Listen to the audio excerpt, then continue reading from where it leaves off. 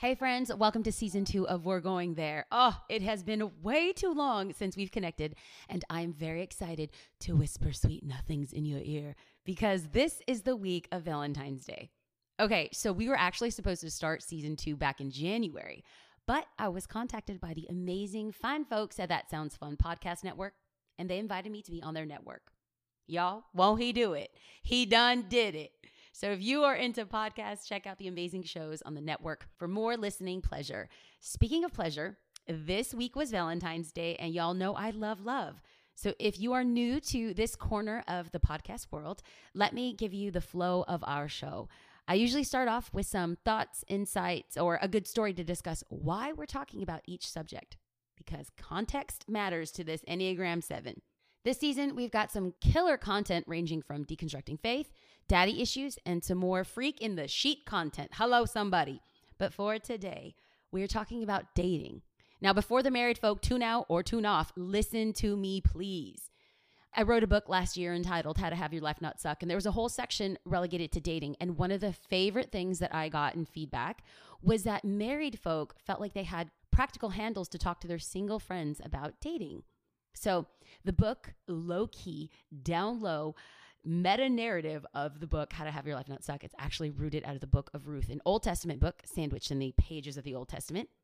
And there's this one character by the name of Boaz. So listen, I know that like 95% of the podcast listeners are female, but for the brave 5% of men out there, let me first tell you that 1, you are welcomed here. 2, you are so smart because you're getting inside information, brother. And 3, I really do appreciate the testosterone that you bring. So if I refer to my sisters or homegirls, men, just know it applies to you too. So listen, if you know me, you know that I am a lover of humankind. Whether you are male or female, young or old, married, single, divorced, or widowed, whether you are bougie or broke, whether you are white, black, Asian, Haitian, or Croatian, I really do speak to the God potential and never want to be disparaging. So that's my caveat before we dive into this conversation about dating. Okay, y'all, I firmly believe that some people should be classified as undateable. Now, before you trip out and before you judge me, please just listen to me. Listen to me because it's coming from a place of love. When searching for a potential date, don't be afraid of assessing somebody's VDS. What is a VDS, you ask? I'm so glad you asked. Let me educate you. VDS stands for Viable Dating Score. If you are single or you know someone who's single, make sure you do the homework before jumping into a relationship with someone who has a low IQ or worse, a low VDS. Okay, so this is what we're going to do. We're going to take the basic VDS to make a critical assessment. I've got 3 questions for you. Ready? Write them down. Commit them to memory. Get a tattoo. Just kidding. Don't do that. Your mom might be sad. But question number 1, does your date love Jesus? Now, I don't care if your date has a 10-pound Bible buried somewhere in their closet and knows John 3:16. I'm asking you to seriously assess if they are passionate about the things of God. If they aren't passionate about God, be prepared to date someone who will struggle with respecting you, respecting your body, resolving conflict, and self-sacrifice. How do I know this?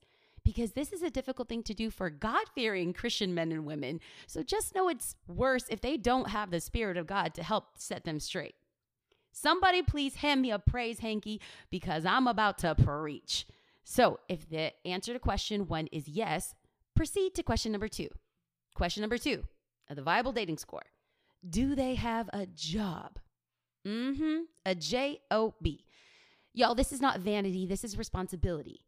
If a man wants to show maturity and availability, it should start by earning a living and being responsible enough to show it for work. And that rule applies to men and women. Living off of welfare or parents' covering should be a clear indication that your potential date isn't in a position to invest in you or a relationship. Now, if you're listening to this and you're thinking, ew, so rude.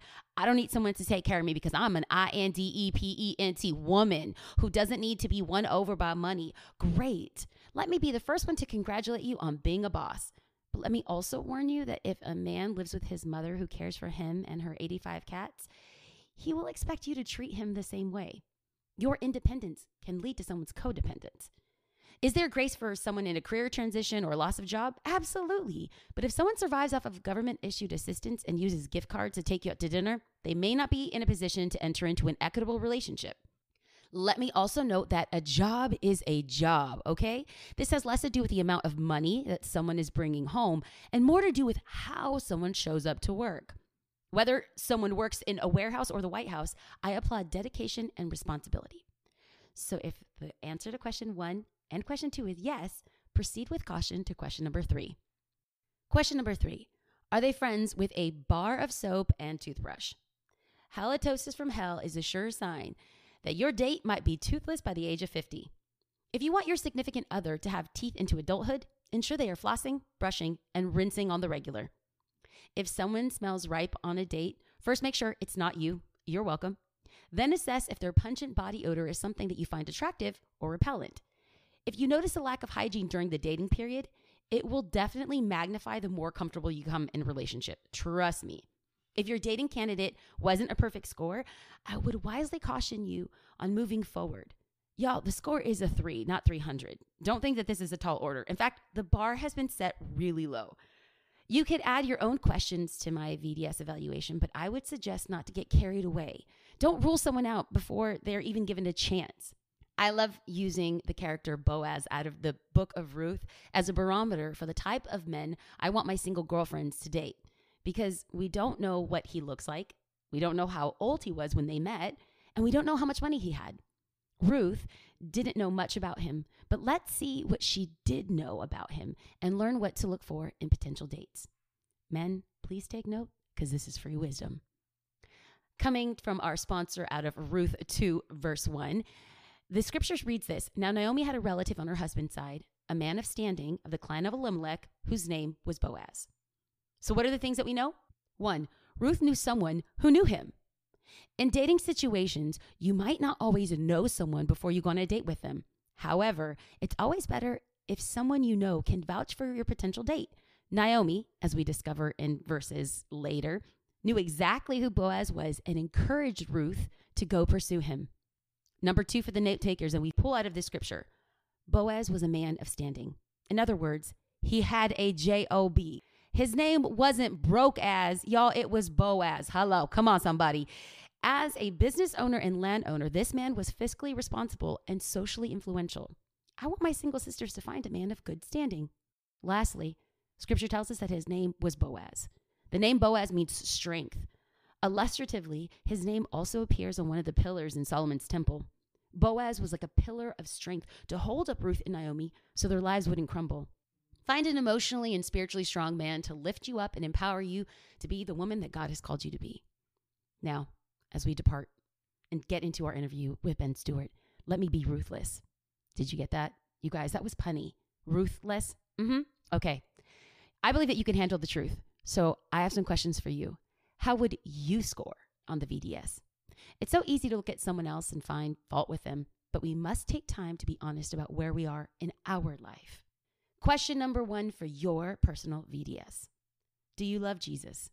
Going to church once a month and listening to Hillsong United during your cardio session on the treadmill doesn't make you a lover of Jesus. I know your bubble might be popped, but bear with me. I'm talking about developing a relationship with the one who truly knows you. If you don't have a personal relationship with Jesus, no amount of love will make you feel secure, enough, or valuable. If you don't love Jesus, there's no way you'll love yourself, let alone a significant other. Question number 2, do you have a job? Sisters, don't wait for a sugar daddy to cancel out your debt and make you a real housewife, okay?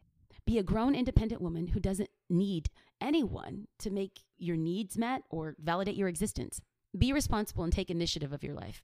Contrary to Disney fairy tale princesses, the women of the Bible worked. Ruth was in the field gleaning, Rebecca tended to cattle, the Proverbs 31 woman was a merchant, and Lydia was a business owner. These women were esteemed, not for who they married, but for how they chose to live their life and how tirelessly they worked.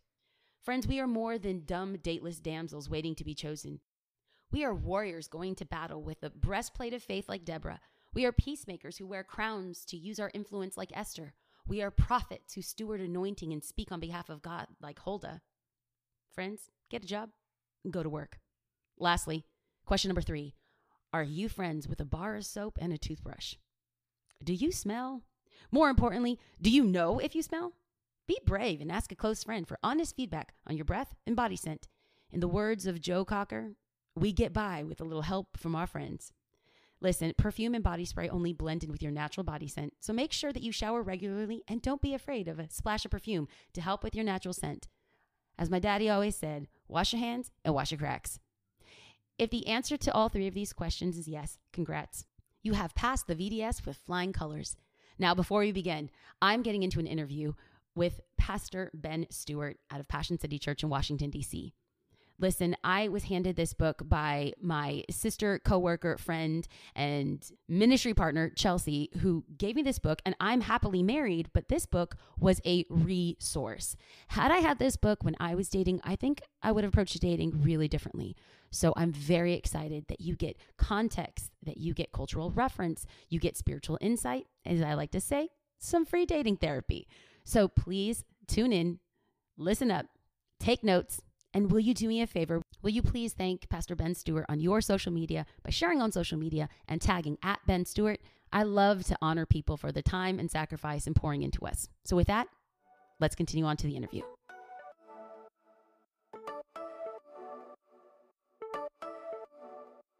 Ben, thank you so much for being on We're Going There. Excited to have you. I am so glad to be here. I'm looking forward to this. Okay, so if you don't know, you are the first episode of season 2. I mean, We're going big here. We're going big. Okay. And the reason why I'm saying I know, don't suck, Ben. Don't suck. I've hyped you up, brother. You need to listen to the intro because I hyped you up. Okay. Okay. Okay. So before we get into the nitty gritty, I've already told the world that I think that you are a dating guru and you are a man. You're not just a husband. You're not just a dad. You're not just a pastor. I believe that you're a researcher, and you have taken this very complex subject on relationships, but you've given us some pretty amazing theological, biblical, relevant handles. And so before we jump into the topic at hand and its relationship, and it's the week of Valentine's Day, AKA Single Awareness Day, let's have some people get to know you. Are you cool with that? I would love it. Let's go. So name the 3 people who help you the most in life. And you can't say Jesus. I know you're a pastor, but you can't say Jesus. We'll just say that that's a given. Okay. I'm nosy. I'm nosy. I want to know the 3 people. Okay. All right. That helped me the most. Like right now. Well, my wife, it's, obvious. Just good answer. Ben would be off the rails if Donna didn't help me in a myriad of ways, and particularly relationally. She's just much more relationally in tune than me. I tended to be too blunt and direct. She's like, you could say that nicer. I'm like, okay, all right. So she helps with that. Okay. Kristen on our staff is a miracle worker scheduling wise. I'm one of those people that 3 emails and I feel overwhelmed emotionally. So Kristen is a huge help. And then, man, it's hard because let me just group them. I have a ring of counselors. Over time, there's some older men that I've just said, can I call you? And there's this ring of guys that I call all the time. Okay. And in DC, it's common for me to walk in the woods and call these guys and have them help me. So this is what we'll say. We'll say Donna, Kristen, and the ring. And the boys. Yeah, yes. The ring. The ring. Yes. Yeah, not Gollum's ring. Not Gollum's Everyone's got to have them, man. Okay. Question number 2. Best dating book you've read. Oh, man. Best dating book I've ever read. And you can't say yours because I'm already going to talk about yours. Song of Solomon? I don't know. Gosh, dating, I don't know. There's great marriage ones. I didn't necessarily encounter a dating one. You know what? I will accept your answer of SOS. Because I did an exegetical Bible teaching through SOS. And I teach it literal, not metaphorical. Okay. Mm-hmm. So I'm here for you when you say Song of Solomon. Well, I'll tell you what happened when I was in high school. And sorry, you said quick questions and I'm not. You know what? You're being a pastor. I'm here for it. Go. All right. So, I was in high school. And a guy told me hey, you need to listen to this sermon series. And I was like, bro, I don't listen to sermons in my car. What are you talking about? And he kept trying to push me, listen to these sermons. I was like, I'm not going to do it. And he gave me the sermon series.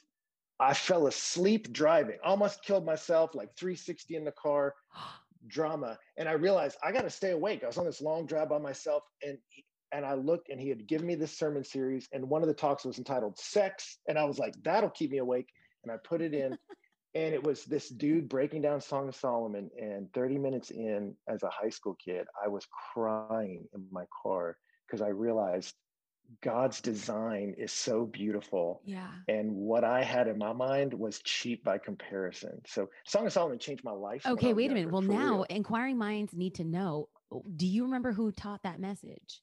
Yes, his name, a lot of people don't know him. His name is Tommy Nelson, Pastor Brother, Tommy brother, Nelson. I know me some Tommy Nelson. Okay. I know Okay, me all some right, Tommy. yes. A lot of people don't, but I love how, you know what, to be honest with you, my passion for the book and actually the exegetical teaching of it came after listening Yeah, to some of his stuff. So, hey, I'm high fiving yeah, you. yeah, See, yeah. we Come already, we're on. vibing, brother. We're vibing. I Okay. like this. One last question before I jump into season 2 kickoff. Hardest part of Hmm. 2020. The hardest part of 2020. Yeah, for you. Oh my gosh. Well, boy, I tell you what, it has been so many anxious, angry people. And it's been a season where Mm, truth and love has been hard for some people to accept when they're caught up in anxiety and anger. So, right. helping navigate some of that complexity for people has been so challenging. Mm, You know, I mean, yeah. pastoring right now has been one drama after the other. Oh, I I'm told telling people you. I'm so excited about this Sunday because we're going to preach the Bible. And I was like, I'm so glad I'm not having to like release a statement. I can just like preach the word. I was like, every Sunday has been a response to some calamity. But But praise the Lord, we're in 2021 and we're believing that the worst is behind us and the I'm best with is you. ahead of us. So, Mhm. okay, so I had mentioned this in the introduction, but I really do, all flattery aside, only honesty on this table, I really do view you as a voice speaking clarity into not just dating, but I'm going to say relationships as a whole. And Yeah. so I've read your book, I've listened to several of your sermons specifically on dating and relationships. And I think I want to start there. You're passionate about relationships and you list 4 critical seasons of relationships. So take us on the journey. Like, what did you see? What did you hear? What do you feel that made you so passionate about relationships? Yeah. It was all birthed from pain, Bianca. I mean, it was from my own life. I mean, my friends still laugh that I wrote a book on dating because they watched the dumpster fire of my dating relationships all through college. So I just realized I didn't know what I was doing. And I just hurt so many girls' feelings because I was just a clueless human. And so I just stopped dating. I was like, I just need to, I'm winging around and I'm a mess as a human being. And so that pain led me to try to find, I got to get me right before I get a Mm, we right. And so reading the Bible, reading First Corinthians, where Paul talks about there's a reason why you're single. And that was mm, mind blowing for me. It's like, oh, I have a purpose right now in this season, not just in my life in general, but this season has a mm, purpose, was transformative for me.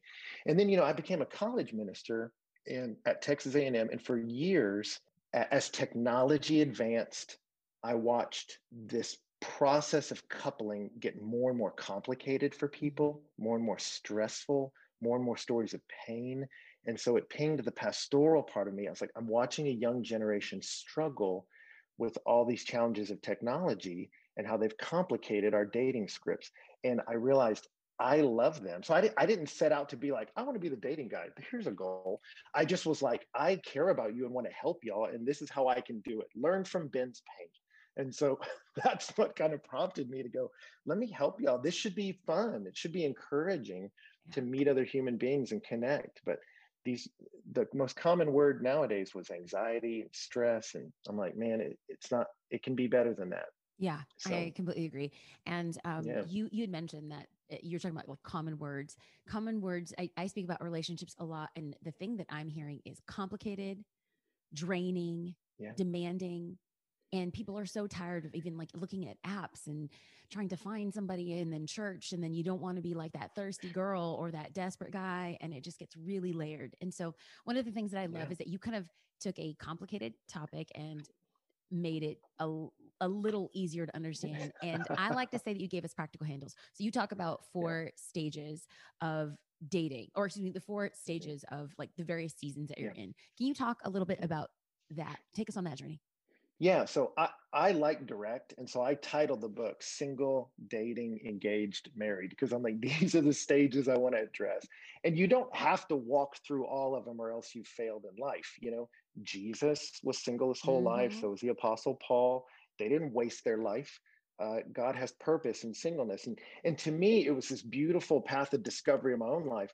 God has purposes for every one of these stages. And I can get on board with that. And it helps me navigate. Back in the day when they would travel through the ocean by boat, you had stars to navigate by. And I was like, man, I just want to give people some stars to navigate by. I mean, dating is far more that. It's charting according to principles rather than following some steps. It's too complicated to have steps. So wait, for me, you actually stole one of my quotes that I pulled out. Oh, okay. You speak about that it's like crossing an ocean. It's not like building a desk from IKEA. Yeah. Yes. Yeah. You remember that?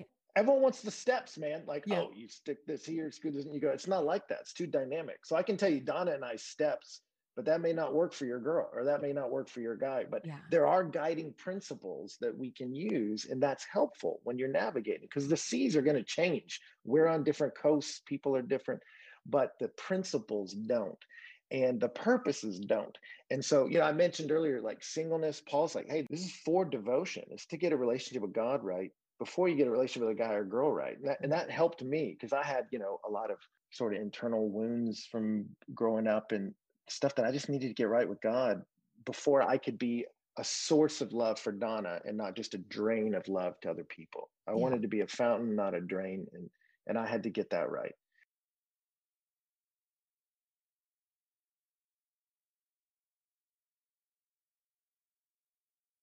And then dating, I don't know how deep you want me to go. Dating, no, this is great. I want to know, give me the purpose, because someone out there is listening saying there is no purpose to my singleness, or there is no purpose to dating. I've even heard people say like short engagements, like a wham, bam, thank you, ma'am. Like you propose and then you just make it happen. And sometimes I'm like, wait a minute, there is a purpose of engagement. So, okay. So talking about the purpose of dating. Yes. So dating, I say the purpose of it is evaluation. Dating is a process we move through, not a status we sit in. And I watched a lot of people do that. They make dating a status and they go, I'm lonely. Oh, I got somebody. And then you just kind of languish in dating for, 3, 4, 5, 6, 7 years. And you go, no, wait a minute. It produces anxiety. And then if you break up, you look in the modern script as a lot of wasted time with the wrong person. But, they didn't date in the Bible. There's no like Moses went to Chili's or whatever, with Zipporah. But you get the book of Proverbs. It's like, it's better to live on the corner, of your roof than in a house with a contentious woman, right? It's written to the single guy. Like, look at your girl. She always fighting with people. Does she always have drama? Don't marry her. And it's the same with girls. There's these passages about men. A man without self-control is like an unwalled city. Unwalled cities aren't safe. Anyone can attack. And if your man's got an anger problem, you'll never feel safe. So the Bible's giving you evaluation of people. And dating is for that. You're just observing somebody. You're watching them. What are they like? What are they like with me? And then get them in crowds and say, what are they like with people they're not trying to get in bed with? What are they like with people who can't advance their career? How do they treat children? How do they treat the old? How do they handle when things don't go their way? Dating is evaluating, do I want to hang out with you until I die? So dating's an evaluation process.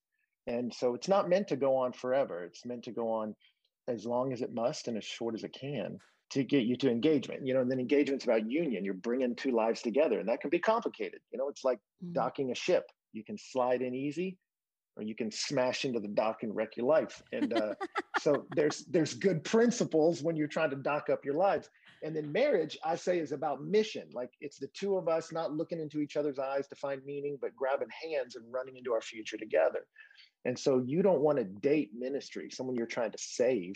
You want to grip hands with someone and y'all do ministry together. Like, hey, we're going to run the same direction, same cause. That was good. We may have different gifts, but we run, Absolutely. So I'm talking fast, but no, I love it. No, I tell people I don't talk fast. You listen slow. So I'm pacing with you, brother. I'm running. I'm with you.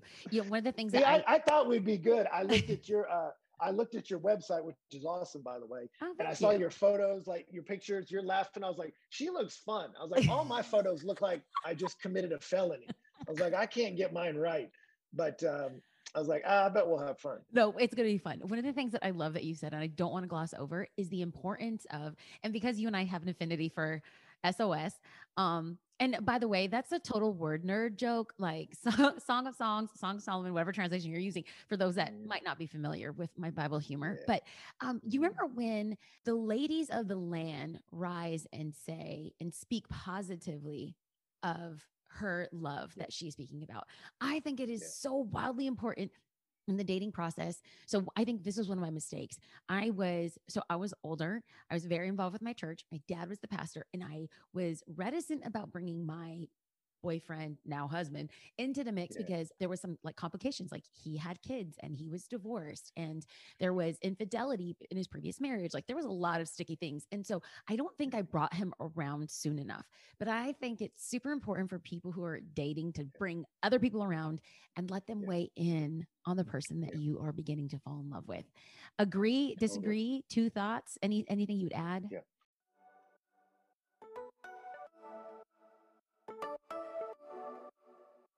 Let me talk to you about BetterHelp. In 2021, it's definitely okay to talk about our mental and emotional happiness. Humans aren't meant to keep everything inside, and therapy helps. But what is therapy exactly? It's whatever you want it to be. Maybe you're not feeling motivated right now and would like some tools to help. Or maybe you're feeling insecure in relationships or at work, not dealing well with stress. Whatever you need, don't be ashamed of normal human struggles and start feeling better because you deserve to be happy. And now you don't have to worry about finding an in-person therapist near you to help. BetterHelp is customized online therapy that offers video, phone, and even live chat sessions with your therapist. So you don't have to worry about seeing anyone on camera if you don't want to. It's much more affordable than in-person therapy, and you can start communicating with your therapist in under 48 hours. Join the millions of people who are seeing what therapy is really about. See if it's for you, because you are your greatest asset. This podcast is sponsored by BetterHelp, and we're going their listeners get 10% off their first month at betterhelp.com/WGT. That's betterhelp.com/WGT for we're going there.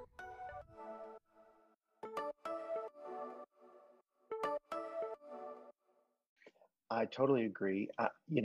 It is interesting. Dating is meant to pair off, a couple pairs off. So there is a right way for a man and woman to go away. But is it with the right person? You need the community to evaluate with you that's not infatuated by that person. So, you mentioned Song of Solomon. It opens with her saying, "Let him kiss me with the kiss of his mouth." Hello. And I just love that because that's the Bible. Yep. And it's celebrating that she's like, I want my face on his face. I want this. And you're like, that happens. And it's not bad. God built us that way. But then she wisely gets friends around her that say, rightly do the maidens love him. They're not losing their minds. They're evaluating his character. Is he treating her right? Yes. Is he treating other people right? Yes. And she says his name, which is your character, is like oil poured out. There's value, there's richness to his character. And so her friends say, that's the right guy for you to feel this way about. And you do need that. And it may not be your best friends. That's the only part I would add. I was like you. My wife and I were, when we were dating, we're both on church staffs. And there were a lot of people who were very interested in Ben's love life that frankly were not, the proverb says, with many counselors, victory is sure. And I'm like, these people aren't counselors. They're like onlookers. And I used to joke with Donna. I was like, our relationship's like a gentle flower. And there's people that want to like grab all the petals and be like, let me help it grow. And you're like, no, you don't get to touch it. And so we kind of got away from the crowds, but I had a few couples that I had watched their marriage that I was like, I want a marriage like that. And I went to them intentionally and said, will you be around us? Will you watch us? Will you tell me what you see? Because I don't fully trust my own evaluation. Will you help me? And it was normal for Donna and I to hang with these other couples that could tell me afterwards what they see. Oh, that is wisdom. That is gold. I think someone needs to write that down, because I think in our culture, it's like we don't, well, I mean, I don't want to speak for everyone. I will say West Coast, California, millennials, I think the idea of sitting under the tutelage or wisdom of another couple just feels a little foreign, maybe a little outdated, hard. And let's get real. Like no one wants to add another hard thing in their like dating relationships. But I think what you're saying is absolute wisdom. Okay. So you say, you said in your book, and I actually read this statistic before, my background is in anti-trafficking. And so I spent about 2 years trying to push forward a concept correlating pornography to entry stages of human trafficking. So I feel very connected and very invested in this topic of pornography. You put in your book that 56% of divorce states that one person in the marriage has an online porn addiction. How does this play out in church and in Christians that you've seen? It's interesting. You mentioned dating books before. Mark Regnerus, and I might be saying his last name wrong. Mark Regnerus is a professor out of the University of Texas that does all these statistical books about sex and dating among young people. They're great if you're having trouble sleeping and want a book to put you out. It's just like statistical data. I mean, he did not write it for mass consumption, but it's really fascinating because it's all this deep research. And like I was saying earlier, technology has changed so many of our dating scripts and norms. And I tell young people all the time, it's not your fault, but it is your problem. Like you didn't make this iPhone. We put it in your hands. So it's not your fault. So I'm not shaming you, but it is your problem. And the problem for a lot of increasing numbers of young women, but mainly young men statistically, this hardcore pornography is flying at them very fast. And Regnerus will point out statistically, people that have a regular habit of viewing pornography have a harder time holding eye-to-eye contact and having emotional connection with people. They have a harder time relating, just even being able to have conversation. And therefore, they begin to have cynical views on whether or not monogamy is possible or that it's satisfying. And then there's obviously some physiological problems too, potentially in the marriage, that you're not enjoying sex with another human being because it's a relational act. You're used to it being this voyeuristic thing. And so I hate pornography. And it's not because I hate anyone who struggles with it. I hate what it does to them. Yeah. I watch it steal them from us. I see the light in their eye go dim. They're not as present in the world with us. And I want that for people. And there's much more we can say about the damage it does to young women and the damage it's doing around the world, like you're talking about. But I feel compassion for people who struggle because I understand it. I mean, pornography was introduced into my life before I understood what it was. I was a kid. I was like, what is this? And it's an overwhelming thing that throws all your chemicals off, but it's so damaging to our ability to relate with compassion to other human beings. So I can't say strongly enough. It's a toxic thing to have in your life. It's so destructive to your ability to connect deeply with another human. And so I encourage people strongly to get out. So, and to your point on human trafficking, I mean, sorry, one other thing. I was meeting with an FBI agent here in town because I live in DC, and he works in child pornography exclusively. It's a very difficult world. And I asked him, what's the correlation in your world between people who are exploiting kids online and pornography? And he's like, 100%, 100%. Wow. That doesn't mean everyone who looks at porn becomes, yes, but everyone who is exploiting children started there. It's 100%. A dangerous road. Yeah. There's no life at the end. And I think you hit this so beautifully. It's not your fault, but it is your problem. And maybe there is someone out there who's listening and does struggle. I love that you are taking any shame and kind of like removing that. But for those that maybe feel like it's beginning to affect them or a partner, and let's say they're Christian, it's affecting them or a partner as a pastor. Now I'm asking you, upon your pastor, what do you say? What can you do? Any handles? Yeah. I have a lot of young women who will come to me and say, hey, the guy I'm dating has a porn addiction. What can I do? And I tell them, I don't know that you can do anything to fix him, but you can say, this is not okay. And I can't be in a relationship where you also have this other relationship with these women. So you can only do your part. And I think a healthy thing for you to do is say, this is not okay. Sex is this enormous gift that creates bonding. I mean, even chemically, we know this now, right? It releases oxytocin and dopamine, these bonding agents, it releases them. And so it's meant to fuse a marriage. And if someone's also having that experience online, it's a threat to the marriage itself. Right. So if you're dating someone, you need to tell them, hey, I can't bond with you and you be over there with him. Yeah. And hopefully that reality will spark to them, I need to go get help. And then they'll need to go and get in a recovery program. But you can't be that recovery program for them. Yeah. You can root for them That's from the wise. sidelines, but you can't fix them. But it's a heroic thing. I'll tell you, I've got on my desk, I just pulled these out. A lot of people in the military, and again here in DC, they have these things called challenge coins. You know, when they're doing something really, they trade them with each other. But it's like a coin that of what they do, and it's meaningful. And so I have all these challenge coins from different branches of the military. But in the middle of them, I have a 12-step surrender chip Oh, wow. because it's a guy I know here in town that he went to go get in recovery, and he's celebrating 2 years, and it's heroic. So I put it right. His coin is right up here with these other guys that are giving their lives for our country, because I'm like, that's a heroic thing for someone to do. So if Yeah. you're contemplating that and listening to this, there's no shame. It's heroic. It's beautiful what you're doing for all of us and for yourself. Okay, so jumping a little bit outside of this conversation, because it's one. So we kicked off a relationship series at church entitled Okay. "Miseducation of Love," and it's like, what does love look like post pandemic? You know, I feel like so many podcasts that I'm listening to, so much research that I'm reading. I mean, it's really messed us up in regards to interrelation, conversations, engagement. I mean, it's kind of crazy. So the question I'm asking, and basically I will probably use this conversation and cite you. Okay. But do you believe in Okay. soulmates?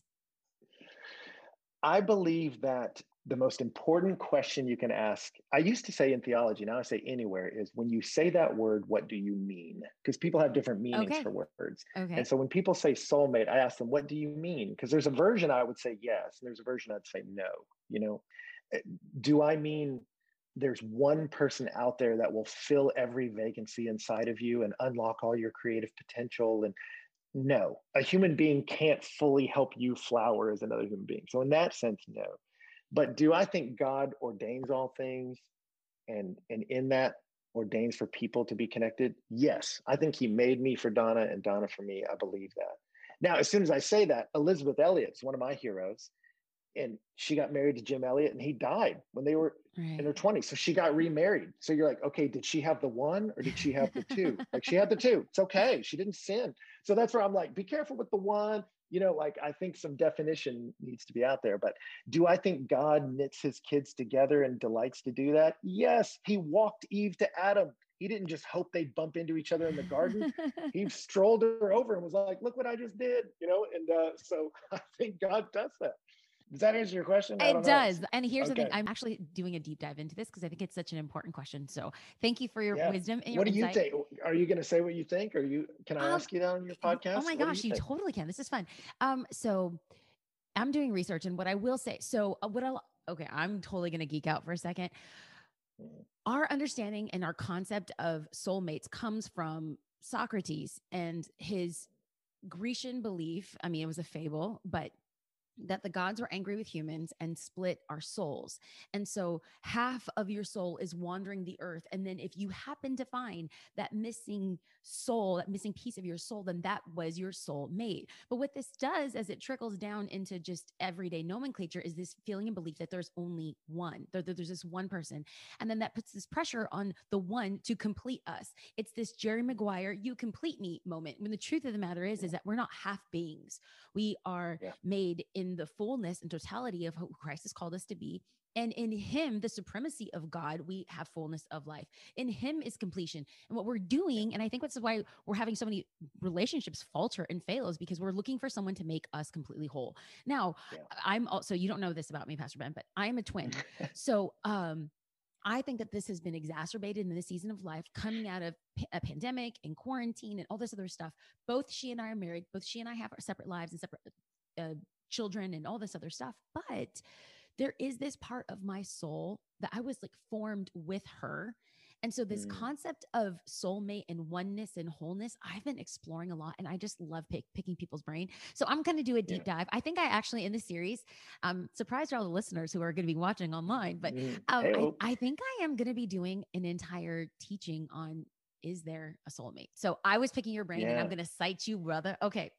All right. As we Yeah. wrap this up, I feel, Oh, no, sorry. No, I was just going to agree with you. I think it is. I tell young, and again, it tends to be young women a lot in my experience. I don't think it's totally a women's issue, but I have women come to me with that idea, and I tell them, like, have you yeah. ever met like an actual boy? Like, have you ever met a man? Like, do you really think he can, discover and unlock the deepest parts of your soul. Like he can't, like so many of them can barely clothe themselves. Like he can't do that. Like, but can God knit two people together in a way that they can't at some point even conceive of life without Right. the other? Absolutely. And God loves to do that. And I think that's possible. And I want that for people. I want that deep union with each other that we're made for. And I'm going to say, maybe for someone out there who is married, I firmly subscribe to the fact that if that's not your marriage now, I do believe that you can work at oneness with your Mhm. spouse. My husband and I are so incredibly different. I mean, Ben, he is white from Minnesota. He's Midwest, upper educated. He's getting his PhD right now. I'm a girl from East LA. I'm Mexican. Like, I cannot get anywhere on time. I love makeup and high heels, but God brought us together. And so for us, it's been a journey of really coming together in oneness. And I 10 Yeah. years into marriage, I could say you can get closer and closer and closer. And that thing that you desire, Yes. it's like what you put in is what you get out. So anyways, not even, a little tidbit for free, but Hmm. okay. So as we wrap this up, as a dad, a pastor, a researcher of love, what would you have carte blanche right now for the 90% women and the 10% of listeners who are men, holding it down for the men? I'm here for it. You're raising our testosterone level in this episode, so thank you. I'm happy to. But for those that are listening, like your heart as a dad, your heart as a pastor in this topic of love, what would be interesting for us to know or hold on to as we close out this very complicated layered topic of dating and relationships? Oh gosh, what a great question and so wide. Yeah, I would say for the person who's struggling, I would say you are normal. It's a Mm, difficult season. Relationships have always been complicated. They have been enormously complicated by modern technology. They have. And yet, even in the darkest, most difficult seasons biblically, God delighted to bring a Ruth to a Boaz. hello. He loves to do that. And so don't give up hope. God cares about your love life even more than you do. I mean, he does. And so I would say, I love that the Bible says, cast your cares upon the Lord because he cares for you. That's what First Peter says. And then in the Psalms, it says, cast your cares on you because he'll never let the righteous fall. And I love that because it's the same command. Take the longings of your heart and give them to God, Mm, but for two different motivations. One is he's strong enough to carry them. And the second is that he's loving enough to want to. mhm. So I tell you, like, there's so much complexity in dating, and you're going to help so many people with this series. I believe it.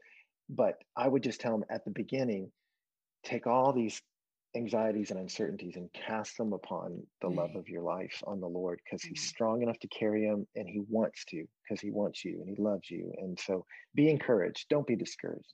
That is the perfect way to end our very first episode. Ben, thank you for being on the show. I appreciate you. And I can't wait to share information on where people can get your book online or physical hardcore copy, like my weather beaten book that I have on my desk right now. So Come thank you so on. much for your time. Thank you for the work that you're doing in Washington, D.C. Keep on fighting the fight. We love and appreciate you. Thanks for being on the show. Thank you. Honored to be here. Thank you.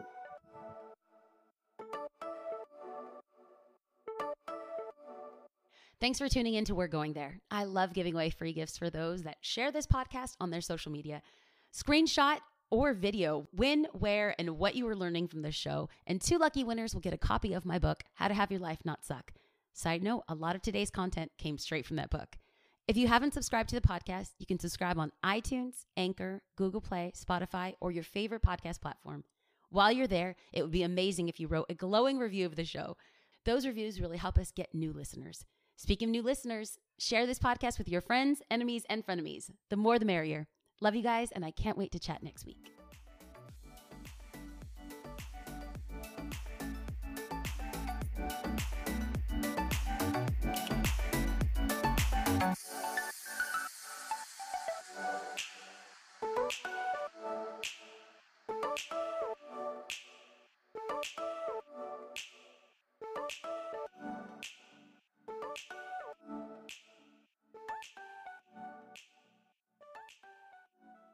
Did we do it? Did we We do did it? it. Okay.